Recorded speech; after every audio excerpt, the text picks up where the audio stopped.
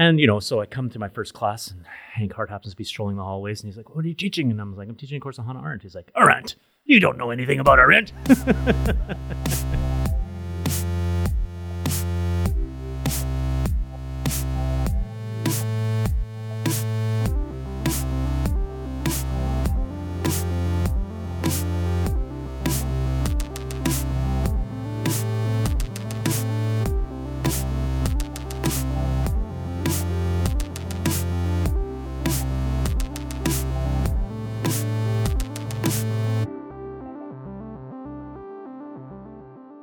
Hello, I am Gideon Strauss, and you are listening to Critical Faith. This podcast is coming to you from the Center for Philosophy, Religion, and Social Ethics at the Institute for Christian Studies, casually known as ICS. ICS is a graduate school of philosophy in Toronto where I am senior member. That's what we call our faculty. In this podcast, we get together to talk about all things faith, scholarship, and society, and the many ways those things interact. We want Critical Faith to give you a bit of a glimpse into the everyday life of ICS. So each week we will invite a new panel of guests, including past and present members of ICS and friends of the Institute, to join us. We'll ask them to share their journey in scholarship and how it connects to their faith and their lives. I'm Danielle Yett, an ICS junior member. That's what we call our students. Also with us today is Ron Capers, ICS president and senior member. We'll introduce Ron when we get to our second segment.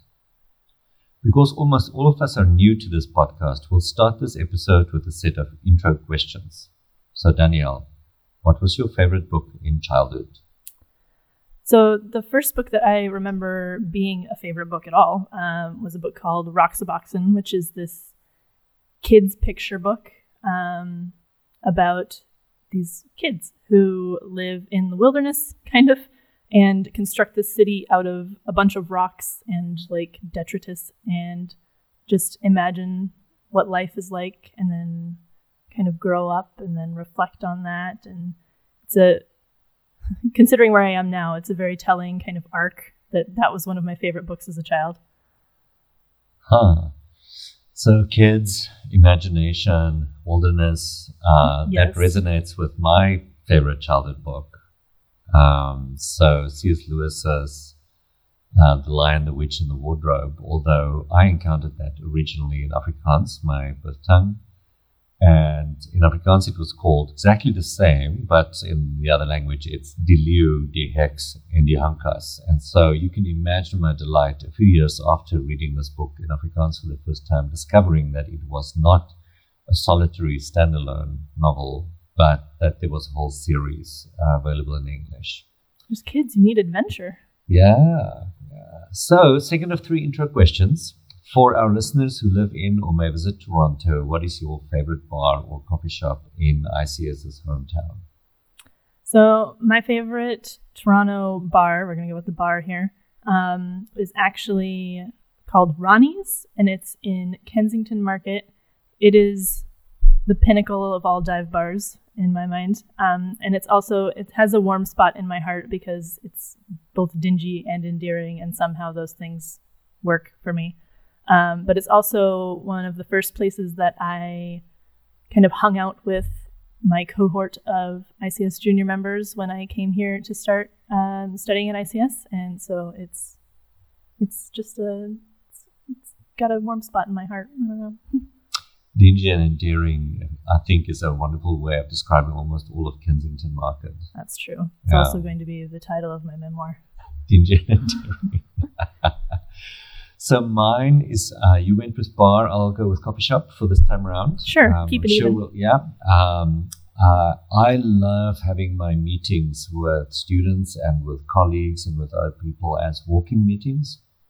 And currently my favorite walk for walking meetings is from where ICS is located now at 59 St. George's Street in the low level of Knox College, out onto the University of Toronto campus through something known as the Philosopher's Walk, very appropriately, and then ending up at the Royal Conservatory of Music. And in their atrium, there's a little coffee shop. It's run by a small chain called Be Espresso, But the atrium space is just great, and the walk there and back has been magnificent all of fall or autumn. We'll see what it's like in the winter. Fall is definitely Toronto at its best. Yeah. Brief as it Cannot is. disagree with that. So our third and last intro question is also the most controversial. Who do you think is the most overrated philosopher of our time? Or if you like, of all time? Let's burn all the bridges. Well, mine, I'm going to find a way around this question in whatever manner I choose, apparently. So my choice is Ernest Hemingway. Gasp. Everyone's going to come after me now. And the reason he is I guess it's not my least favorite, but the most overrated in my mind is there's just a certain kind of cynicism and contempt and like aloofness about his writing that just rubs me exactly the wrong way and then leads people who read him to also be able to rub people the wrong way. I don't know. The way that this is why I consider him a philosopher choice, is I think people take him as indicative of a style. Yeah. A style of writing that is, uplifting in some way, and it's totally not to me. Well, that's a brave choice. I'm going to go with much less brave choices. I think it's just so easy but so necessary to say that Ayn Rand is not a philosopher. Here. And, nonetheless, I think Rand has had an outsized reputation and outside influence on especially younger people in the North American setting as a so-called philosopher and also through her so-called novels. And so I think it's necessary to say that that's not a good thing.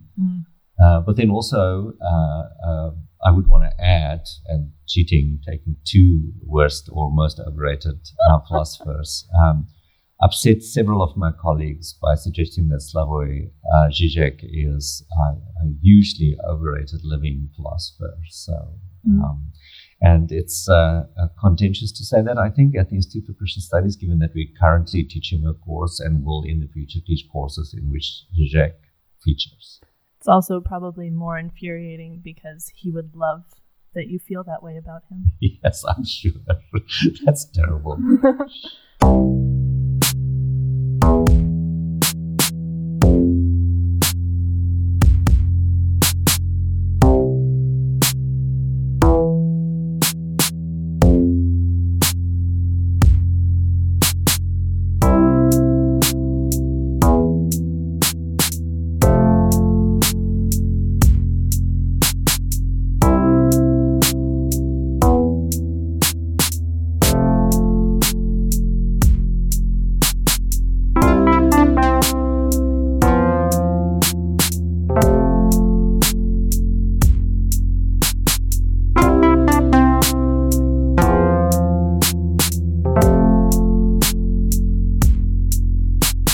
So now that you know a little bit more about Danielle and me, Gideon, let's get going with the first of our new regular segments.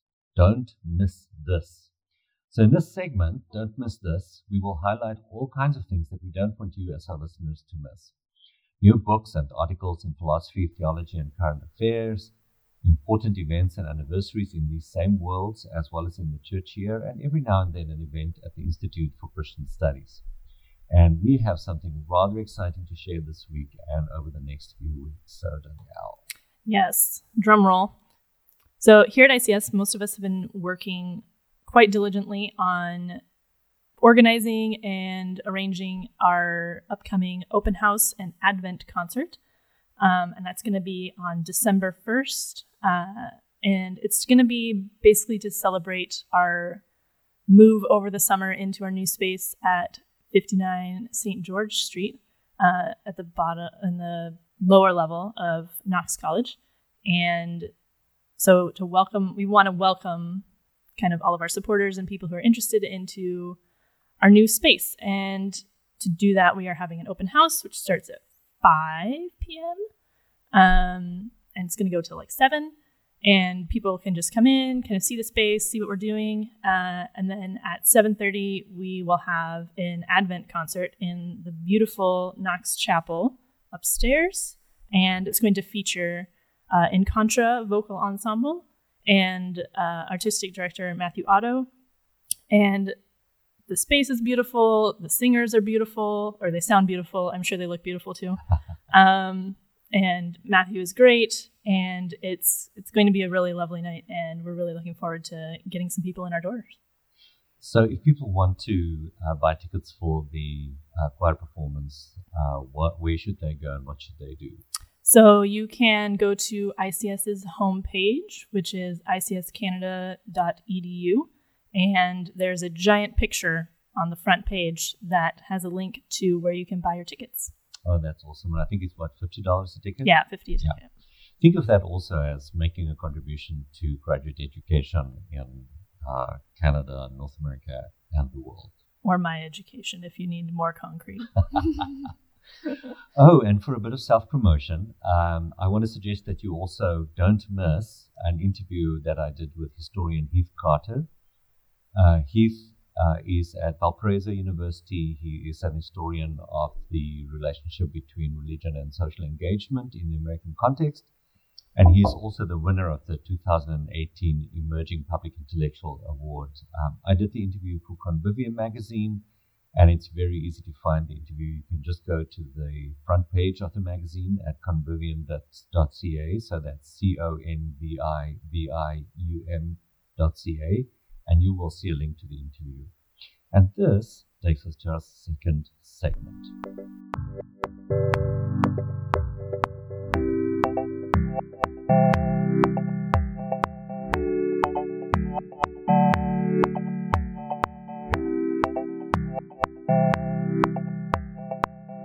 In the second of our new regular segments, we want to give you a glimpse of what it is like to be critically faithful in a graduate school of philosophy, theology, and interdisciplinary studies like ICS.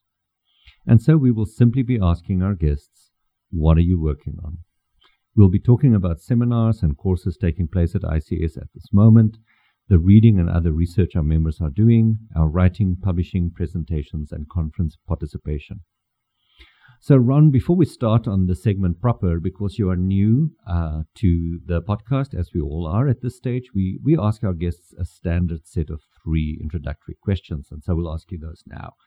And the first one is, what was your favorite book in childhood?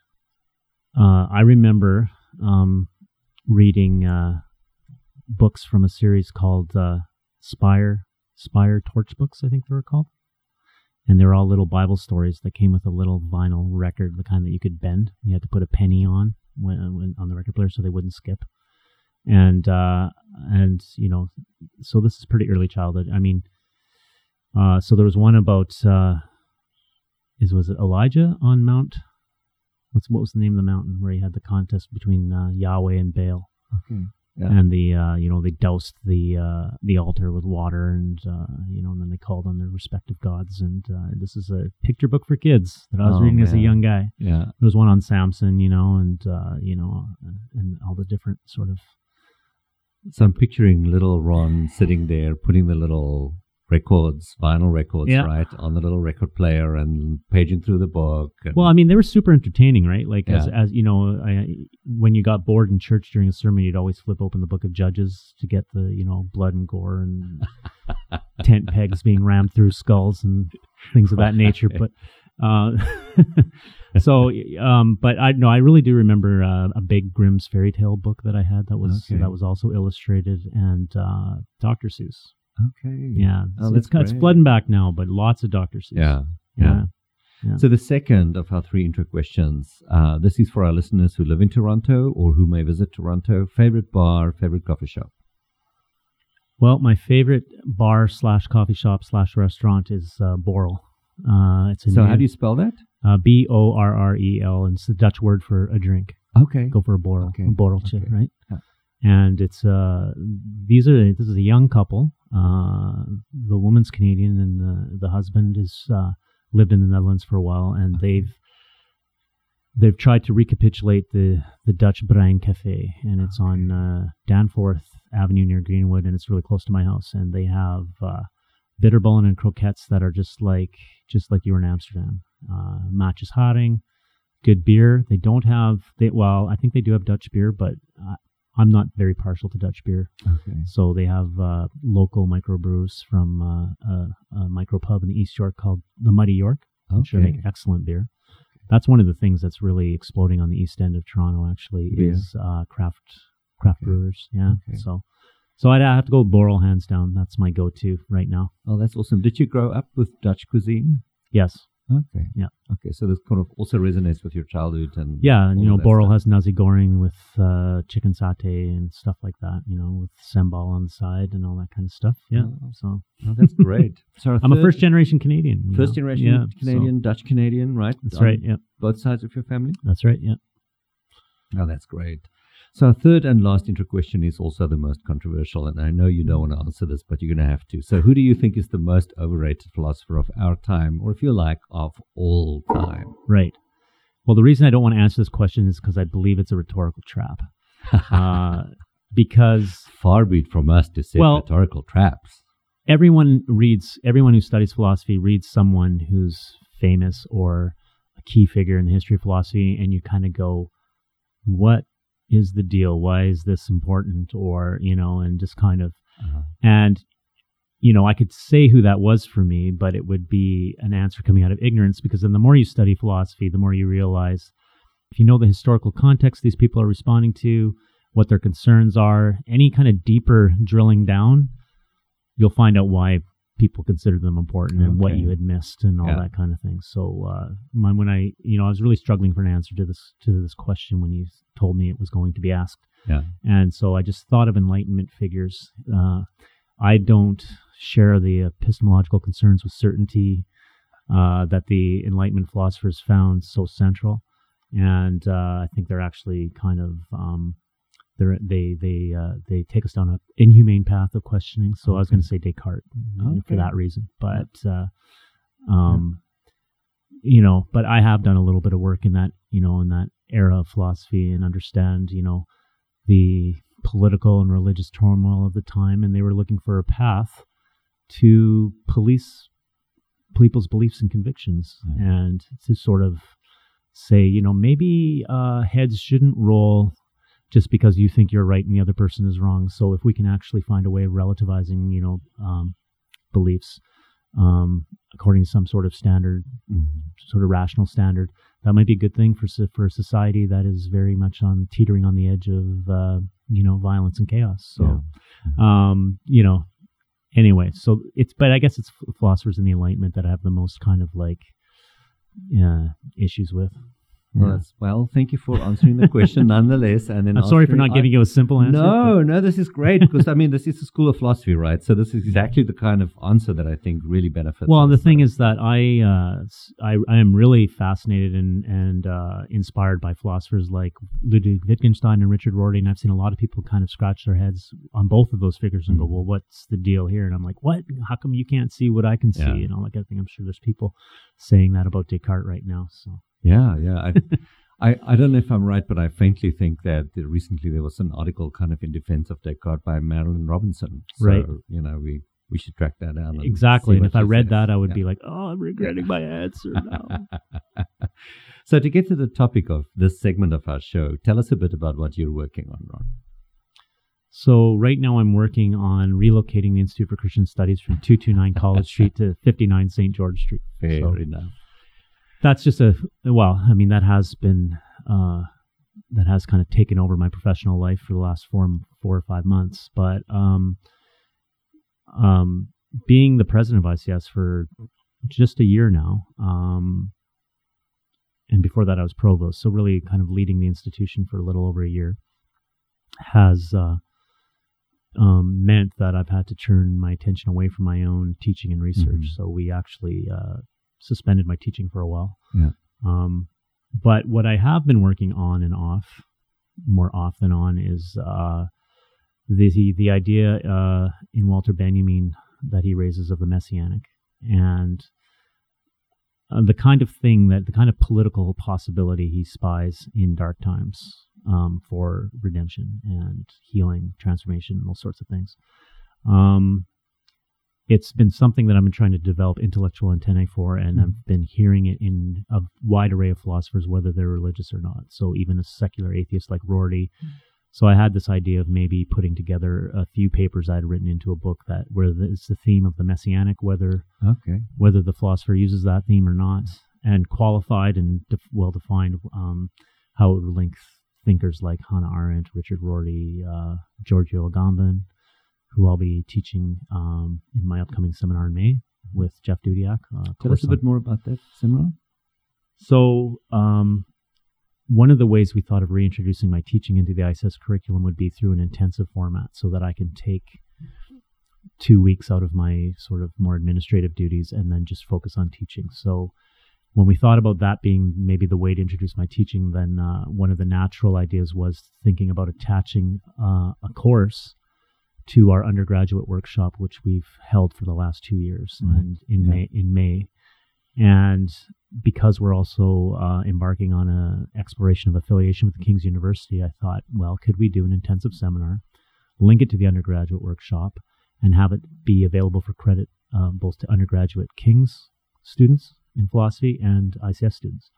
So as the idea emerged, now it's going to be an intensive seminar that starts with the undergraduate workshop, and the theme will be political theology.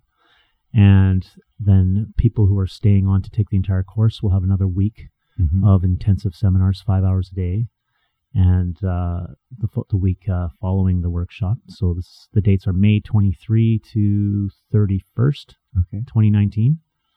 And the course is called To an Unknown God, Paul and Some Philosophers. And we look at your most overrated philosopher, Slavoj Žižek,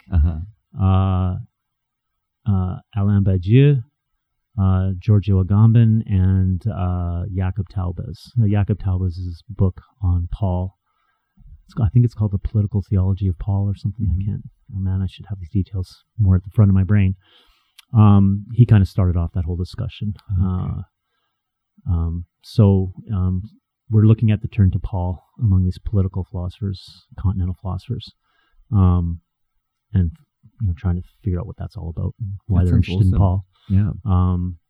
So that'll be the course. So it's a course I've taught before. It's just getting a new format, and I'm co-teaching it with Jeff Dudiak of the King's University. He'll be coming to Toronto for that, and so hopefully he'll bring a whole cohort of King's students with him, and they'll participate in the undergraduate workshop, and they'll have a good kind of study in Toronto experience as part of their King's undergraduate program. So a follow-up question, we'll be talking about this undergraduate workshop as well as your course again and again and again over the months ahead on this podcast. But if I understand correctly, it's open to ICS students for graduate credit. It's open to students from the King's University for undergraduate credit. Would it also be open to students at the Toronto School of Theology or at other undergraduate institutions? Yeah, because I've taught it before in our regular 13-week seminar format, it's already been approved by the Toronto School of Theology as a course that TST students may take for credit. So the course is open to them. Of course, if they inquire and they want to take it, the undergraduate workshop is a requirement for the course. So anybody taking the course would have to also attend the undergraduate workshop. That doesn't mean they have to present a paper there or respond to a paper, but they have to be part of the audience and be part of because the conversation starts in that workshop and then carries on into the more intensive seminar. So, I really like that. I think and then I think there is also then a possibility, because we've attracted other undergraduate students from other schools in the States and Canada to our undergraduate workshop, that through King's approval of the course, they may be able to get a transcript from King's that may transfer into their institution for undergraduate credit too. So that may be a possibility. I think that's a registrarial decision at their home universities, but at least the fact that an accredited undergraduate institution has approved the course for credit usually means you can take it for credit in your own institution. Before we move on to our third segment, something just actually came to mind for me, and that is that there's a connection. As you're talking about what you're writing and what you're working on in terms of writing, I realized that there's a connection between this podcast and your writing. because we're calling this podcast Critical Faith, and I think that's also the title of one of your books. So do you want to just tell us about that book a little bit briefly? Sure. Yeah, no problem. I first want to make completely clear that I did not pick the title for this podcast. It's a great It title was one for of a the podcast. it was one of the titles. Of course, I like the title. Yeah. But it was the students, ICS is a really kind of special community in terms of the fact that students and professors get together and talk about how are we going to do these things. This whole podcast is really started with a student initiative. And basically my job was to buy the equipment and get out of the way. Yeah. But then when a bunch of names were being floated around, that was one of the ones that the students picked, and it was the one that kind of won the day. So anyway, my book Critical Faith is actually my PhD dissertation. Okay. So, and it was published in a series called Currents of Encounter, which was co-edited by my co-promoter at the Free University, Hendrik Vroom, who passed away a few years ago from cancer. Basically it's my PhD dissertation, and one of the things I always want to emphasize about the title is it's not meant to be it's meant to be have a double a play on the word critical. So it's not just about having a faith that is also critical and rational and prophetic and all those kinds of, it's that too, right? But it's also about the idea that it's critical to have faith. It's crucial. I was trying to, most people hear the critical in terms of, have a faith that's kind of tempered by, criticism and self-criticism. Okay. But I actually think one of the points I was trying to make is that normatively speaking, you should carry your faith in a way that isn't just, that opens you to hearing criticism of your own worldview from outside of itself. Mm-hmm. That, I think part of what it means to be a Christian is to be open to receiving that. So that was one of the things I tried to argue for in that book, but it was also the other side was that, and it's the reformational kind of tenet or saw that everybody comes from a position of faith, right? So whether you call it faith or not, there's going to be some kind of fundamental orientation that you are operating from that isn't itself rationally grounded. Mm-hmm. Wittgenstein famously said, what was it again? I got to get this right. If truth is what is grounded, then the ground is not true, nor is it false. Mm-hmm. The ground is the ground, right? Mm-hmm. So it's the idea that we stand on something that is that orients us in the world, and so it's an interesting book. It kind of starts with John Locke and sort of the Enlightenment concerns with policing religion in the public sphere, and then it really embarks on an apologetic kind of philosophy of religion tour of defending what it means to live a religious life, have a faith orientation from various intellectualistic misconstruals in the history of philosophy, right? That faith is a form of intellectual assent to propositional doctrine or those kinds of things. It's sort of trying to have a more phenomenologically rich understanding of what it means to have faith, how we can understand faith as a kind of knowledge.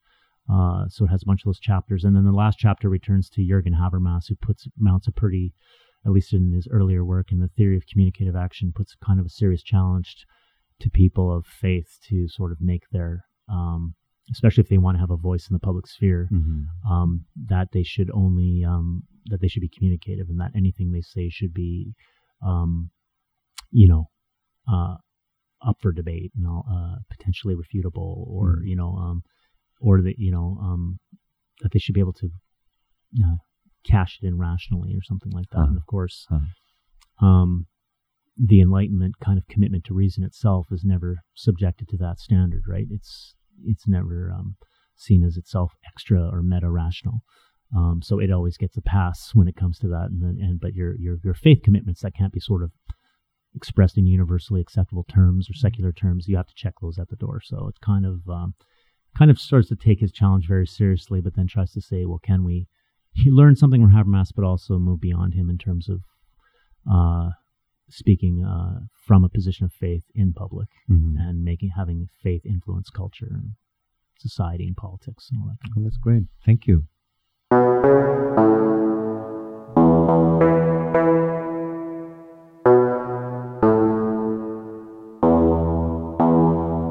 So in the third of our new regular segments, we want to talk directly to the professors of the future and their professors today. Moving on from what you've been working on, we will talk about what it's like to be a scholar and how we made our way to academic lives. We hope over time to map the journey from being an undergraduate student to being a professor of philosophy or theology with an emphasis on teaching philosophy in undergraduate programs. This week, we will each talk a little about something that happened in our own undergraduate years that moved us in the direction of where we are now as graduate students or faculty of the ICS. So, Ron, what has your journey been like? Well, really, I went to Edmonton Christian High School. I went to West Edmonton Christian School. So I went to the school in the Christian day school movement, heavily influenced by that kind of Kuyperian vision of the integration of faith and learning and having the Christian faith matter throughout the curriculum and be present throughout the curriculum, not just a separate Bible class or things of that nature. But so after I graduated from Edmonton Christian High School, I went to the King's College at the time, now the King's University, in 1987, and I was as an English major. So English was my favorite subject in high school, and philosophy wasn't taught in high school, so we did a section on philosophy in our social studies class, and we did some political philosophy in our social studies class too. So was exposed a little bit to Plato and Marx, I guess, in high school, but really it was all about English literature. But I did sort of toward the end of high school get turned on to philosophy by my brother-in-law, who's 7 years older than me, and who was a philosophy minor, English major. So I thought philosophy would be a good minor to have. And, so I did that. And then just when I went to King's, I just did really well in my philosophy classes. And there was two professors there at the time, philosophy professors, Henry Skurman and Vaden House. And Vaden was an ICS alum. He did his PhD with Hendrik Hart. And so he could tell me about ICS and whether or not it would be a good place for me to go, and he encouraged me to go. I took 2 years at the University of Alberta and then went back to King's to finish my bachelor's degree at King's. And it was in that last year at King's that I decided to major in philosophy, to switch the minor to a major and pick up just more philosophy classes, and kind of had the bug. And I basically took a year off to go backpacking through Europe, and then I applied to ICS and came to ICS in the fall of 1992 to study with Hank Hart. So Vaden was quite an influential. There's always that prof in your undergrad who there was a few people. Douglas Herink in theology was also one who was very important to me when I was at my time at King's. Henry Sherman as well. But those three, yeah. Yeah, because you and I had come from very strangely similar circumstances in terms of religious upbringing and kind of that manner of finding your way to this weird thing that is philosophy. Did you go to Christian day schools as well? I was homeschooled. Ooh. So that was even and more. You were a farm girl. I was a city boy. Well, so there's some differences. Deeper similarities here.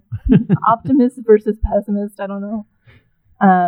But so I guess one difference would be when I was growing up, going on to more school was kind of a running joke in my family, lifelong learners, ha ha ha, that person's in college forever.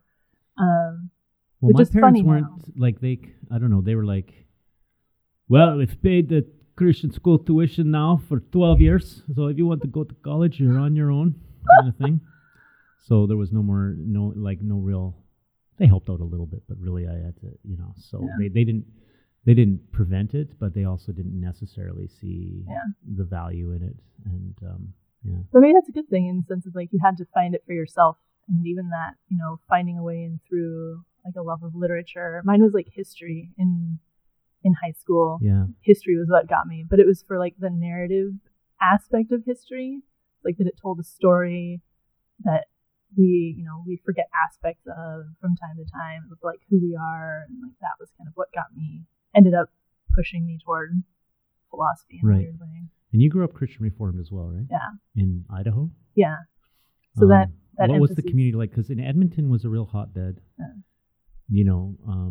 Even before King's College started, there was this group of people who wanted a Christian, Reformed college in in the Western Canada. So there was a real, it's a big area for the CLAC, for all these sort of. So when I look back, I feel like even if my parents didn't really cherish higher education, I was being raised in a village that did. Mm-hmm.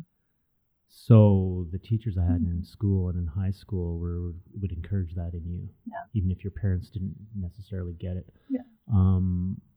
And so I never looked back like that. I was discouraged from doing it. Rather, feel more like I was encouraged, even if it wasn't necessarily from my parents. That's they didn't also stand in the way, so they didn't. Yeah, I don't know. It's well, that is a product of that environment too. In my mind, it's the same kind of thing where I felt very encouraged to take like word that I want, like to engage life fully, to engage things thoroughly, and to like look at them closely because of kind of that reformed air that I grew up in, like that particular one anyway. And it was a matter of having specific people who pushed me in that direction. The school that I went to undergrad for it's funny again that you talk about Kings that way, because the way that the school that I went to, which is called Providence, was always talking about itself as filling that need that the Christian Reformed community had to have a school like that on the West Coast. Right. And so they thought they saw themselves as filling that very specific need and of having a kind of enterprising spirit about it, and that was also kind of what drew me in. And you know what? We can't actually neglect the fact that your parents and my parents notwithstanding, there were a lot of non-academic blue-collar people who saw the value in this, right? So I go around the country talking to people who give to ICS, and there's some people I'm going, wow, why do you people give to ICS? And they're just like, well, we put out the cans, and every month a certain amount of money goes in each can, kind of thing. Like it's a metaphor, but that's kind of how, like, the Dutch tithe or whatever. And they basically say, well, we just always told out the sermon that we march to the beat of a different drummer, and and I was kind of moved by that in the sense that there's still intellectual nourishment that our community provides for people of faith in the church and through the other organizations, and they seem to value higher education and still support it. So so it's an interesting community. And of course it's aging and things are changing and all that, and we don't have to go down that road, but when they did build something. I mean, yesterday I was at a day for ministry partners of the Christian Reformed Church in Canada.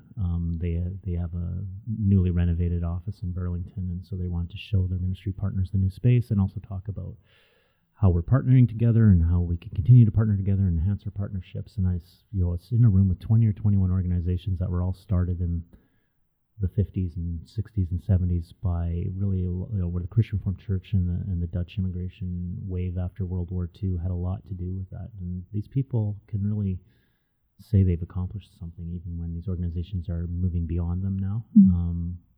So it was really interesting to be in a room with representatives from Cardus and CLAC and Christian Schools Foundation and Shalem Mental Health and Beginnings Adoption Agency and just a CPJ. It's really interesting. So how do you see that kind of awareness of where you came from, feeling that through like your own undergraduate and then moving into graduate school? Like, how do you feel that it's alive for you now, or do you?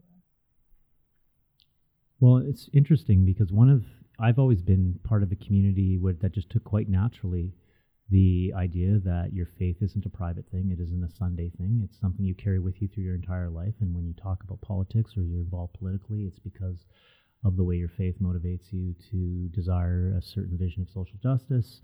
And these institutions were started from out of that sense of conviction. So, and then all of a sudden you slam into a kind of a liberal nation state that where secularism is ascendant, and there's various strong voices that think that religion is a private affair and doesn't belong in the public sphere.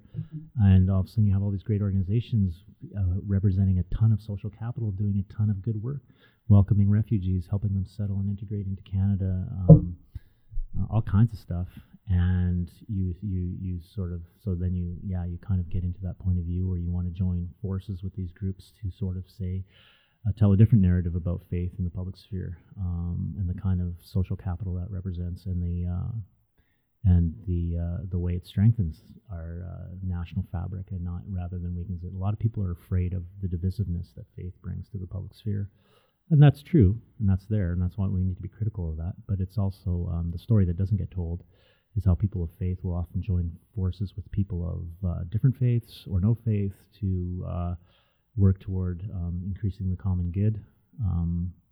That doesn't mean religion has a spotless public record. Far from it. I mean, we're dealing with the aftermath of the residential schools and the forced assimilation and really attempt at cultural annihilation of the Indigenous peoples. So there's a lot to answer for, and there's a lot of and that history is humbling, and it makes you understand why people would rather see religious voices kept out of the public sphere. But when you come from the kind of village and traditions that I come from, you can't be Christian any other way. Do you think there's a different, have you seen a difference in how you kind of live out those things from a personal perspective as someone who lives in those communities versus finding yourself in a position of teaching? And do you relate to those things in a different way on those levels, or do you find those are So you're talking similar? about, do I carry my faith differently when I'm teaching in a Christian institution and then when I'm out in the more public pluralistic world? Or I'm not sure I understand the question. I'm not sure I understand the question. I'm just wondering if you find that there's a difference in kind of coming to see these things as a learner versus then also finding yourself in a position of trying to help others recognize these things. Maybe that's a better way of putting it. Yeah. I'm kind of naive and non-self-reflective about myself as a teacher. So that might give me a problem in answering your question, because I think it also makes me a good teacher because I'm sort of open to learning from my students, or if they step into a knowledge gap that I have and they have something that I don't have, I'm not threatened by that or anything like that. So I think I just sort of try to carry myself with authenticity. So this is my background. These are my convictions. I'll stick up for them, but I'll also hear criticism of them. So, in the classroom, I think is a safer space to kind of drill deeper and even be vulnerable about these kinds of things. So out in the more sort of public pluralistic world, I mean, I do most of my social circle, actually, interestingly enough, are sort of non-Christian, secularistic, lovely, good people. But, some of them are public school teachers and they do not want any funding for religious public schools. So you get into that every once in a while and you try to make your case. I even had one of my friends say, well, I know you're wrong. You won the argument, but I know you're still wrong because they just, My basic argument was that the worldview, the secularistic, liberal sort of political worldview that was in charge of the public school system was not itself a religiously neutral worldview, right? And and so it's it got to enforce a certain particularistic set of values, and parents who didn't share those values couldn't have any influence on the way their kids were schooled. And that was a power play and all that kind of thing. And he kind of looked at me, well, I think you won this argument, but you're still wrong for some reason. So I'm going to go home and figure out, But anyway, I don't know if that's to answer your question, but so I'll get a little more,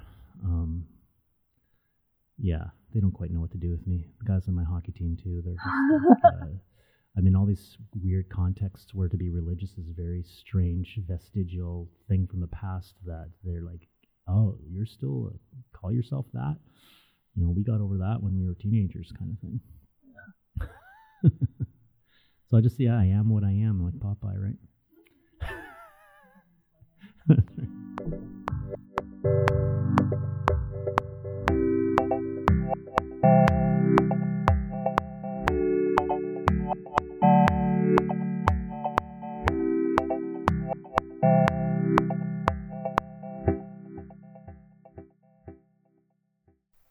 And that brings us to the fourth and last of our new regular segments. And to copy the example of NPR's Pop Culture Happy Hour, our favorite segment every week, what is your pleasure? In this segment, we get to kick off our shoes and talk about the other things we do for fun beyond philosophy, which we do for fun. Yes. The movies and the television shows we are watching, the sports and games we play, the food and drink we make and enjoy, the music we listen to, and so on. And so we will just start with an easy question. And over the next few weeks, we will be talking about what music we listen to at the moment. So, Danielle, what are you listening to? Well, I have gotten back into writing again recently, which is a great thing for a graduate student to be able to say. And when I do, I tend to get into this mode where I just listen to a number of things and then I listen to one song or one album and then I hit repeat. And then it's just repeat until I get the project done, whatever it is. So that could be a week, could be a month of just repeat. That's great. So there's one that's doing that, which has been, it's not really a full album. It's an EP by, I don't know whether you say his name Hozier or Hozier. It depends on who you ask, I think. And where you come from, I suppose. Probably. Yeah. If you want to sound pretentious, which I'm going to want to sound pretentious, I guess, I'm going to go with Hozier. He put out an EP called Nina Cries Power earlier this year. Okay. And it's 4 songs. And he's known for that Take Me to Church song from a few years ago. Right. And he hadn't put anything out for a while. Okay. And I remember right before this album or this EP came out thinking, oh, I haven't heard anything new from Hozier for a while. I really wish he would put out some new music. And then the next day, this EP happened. I was like, the gods have listened. And it sounds very similar to the style of his first album. He has a very distinctive kind of voice. Yeah. It's very bluesy and kind of gothic rock kind of sound. But this EP is kind of a much cleaner version of that. It's very pristine. It's well done. And it also features a song with Mavis Staples on it. Oh, wow. Which is really lovely. And the whole thing that'll be taking me to church. Yes. Yeah. Yeah. Yes. Yeah. And the whole thing is kind of an homage to, especially the song with Mavis Staples, which I can't remember the title of it now. The whole thing is kind of an homage to kind of the Black Lives Matter movement and kind of listening to those, him listening to those voices quite literally on this album. And it's really good. Yeah. Oh, so Hozier. Hozier, Hozier.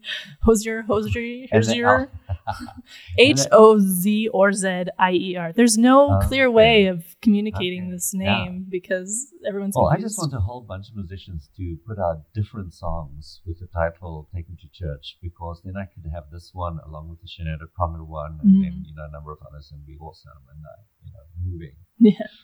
Yeah, so I have a little list. Tell me. A friend of mine, Jake Balder, is a priest in the Anglican Church in England, former student of mine from forever ago at Redeemer University College, actually here in Ontario. And Jake recently mentioned on Twitter that when he needs to write, he listens to Baroque music or to trance music, which is an electronic dance genre. Basically 2 versions of the same thing. Oh, man. I don't know if I would say that, but he then introduced me to a Finnish DJ called Orkidea, Orkidea, and I've been listening to that and to other trance music from Jake, my priest friend. I also, though, follow the suggestion that one should listen to Baroque music when you write. And so I've been listening to actually a single piece of music on repeat over and over again quite a bit. Bass clarinet version of J.S. Bach's Suite No. 1 for clarinet. And it's recorded by Tony Park, and I just love it. I love the bass clarinet. It's just a beautiful instrument. So very soulful. Yeah, and then brand new, as of today, in this past week, a whole new album dropped from Marianne Faithfull. And the album is called Negative Capability. It was released on November 2. I listened to it on Spotify, and my favorite song on it so far is called The Gypsy Fairy Queen, and it's a song that she does with Nick. Oh, that sounds fantastic. I've never heard of Marianne Faithfull. You are so young. You are so young. Marianne Faithfull is of the generation of Bob Dylan and the Rolling Stones. Ah, okay. British singer, and just like that whole generation, not a youngster, and this is just the most beautiful album. It sort of harkens back to British folk music, and so this particular song, The Gypsy Fairy Queen, is sung in the voice of Puck. Oh. So the character in many, or at least in one William Shakespeare play, and it's just a beautiful song. Well, I know what I'm going to have to go have a listen to.